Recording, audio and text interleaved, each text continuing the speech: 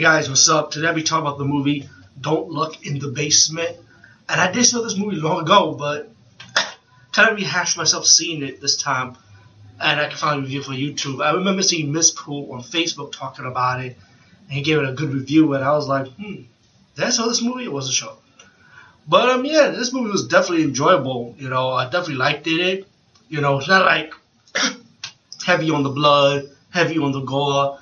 There are deaths, but there's not like major death scenes, like cool kill scenes or anything, like Friday the 13th cool kill scenes. You know what I'm saying? So anyway, the movie starts out with these mental patients, you know, and you got like different characters of mental patients. You got one woman who's like horny as fuck, like she needs a man bad. You know, one woman thinking that her baby is real. You got a sergeant who thinks he's in the army. You got a redhead annoying guy. You know, you got the big retarded black dude. What else we got? Oh, you got a woman that looks like a drug addict. You got a guy who thinks he's the judge. And I'm going to continue to spoil. I'm going to spoil a little bit for you because, you know, there's a whole movie. Why not?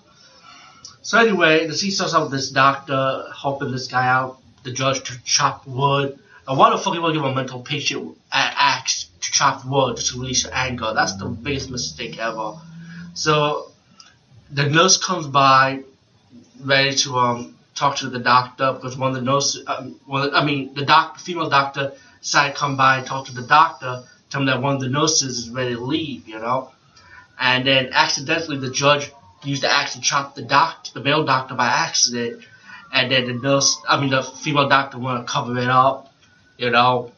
And she said, "I'm going to take over the operation pretty much." Then you got the nurse who's ready to leave. One of the medical patients thought her toy baby got stolen, and she saw the toy baby in the nurse's room, and she ended up killing the nurse. Which after that, they didn't mention nothing about that old nurse dying, which is kind of weird when it proceeds to the fucking movie. But still, this movie had something that you're gonna love about this movie, and I'm gonna tell you why. The mental patients, the acting, they were really, really fucking good. The mental patients are all, like, you would think they're all fucking crazy. Like, you go to this mental hospital, you'd be like, yo, I'm getting the fuck out of here. Like, each of them were crazy, especially the sex starved bitch. She was crazy. She was a really good actress. They're all with nut jobs that really, really play their role really well. You know, to be better than the fucking female actress in this movie, who's happy with the lead. So later on, you get this nurse who supposed to be hired from the male doctor before he died, that she's going to work in the hospital. And then she just find out that while going there, the female doctor that's taking over the operation doesn't want her there because, you know, she didn't know about her coming over.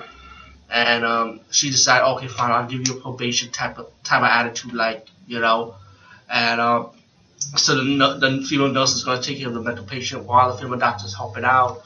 And then you got each of the mental patients, you know, acting all crazy. You got the black tall guy. He's like helpful. He's really nice. You know, he's like a childlike man. You got the redhead annoying kid bothering the patients, you know. You get the sex starved bitch, like every time she wants to be with a man, she wants to have sex right away. The judge pushing her away, you know, she starts you know. What the first part, really process. You got one scene when the phone guy decided to come in, and then mysteriously he disappeared, you know. You found out later the boys progressed that, spoiler, that the female doctor that's taking over the operation, take a wild guess. She's not even a female doctor. She was actually one of the patients. And when the female nurse who happened to come to the hospital for the job, mental sign for the job, she realized that this is what she knew about now. Since the sex doll bitch told her that she's not really a doctor, she got scared. She needs to get out. The female doctor ended up killing people, so they will not know. So they not go outside and tell other people, you know, so her cover won't be blown. So the fake female doctor ended up having the black retarded guy helping her out to capture the nurse to make her stay. And then the black guy was like, you know what, you got to get out of it. So he helped the female nurse get out, while the fake female doctor ended up getting killed by the other mental patients, you know. And then the black retarded guy, decided he let the female nurse go, say just go leave. And the nurse said, come with me. Like, the black guy said, no, I gotta go in and help the fake doctor, because he felt like the fake doctor to him was like his mom, you know, like a mother figure. So he saw her being dead by all the mental patients, and the black guy ended up killing all of them. They didn't show you in details though, but you get your ending when you decide to take a Jello pop, or was that popsicle? I don't know what the fuck it was. I think it was a Jello pudding pop he took at the end of the movie.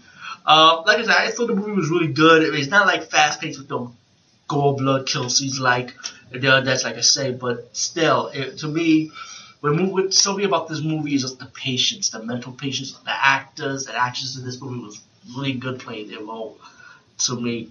And I just found out, I was seeing a comment below on YouTube, somebody said they're going to do Don't Look in the Basement Part 2. I don't know if that's a real movie or a fan fiction movie. I don't know.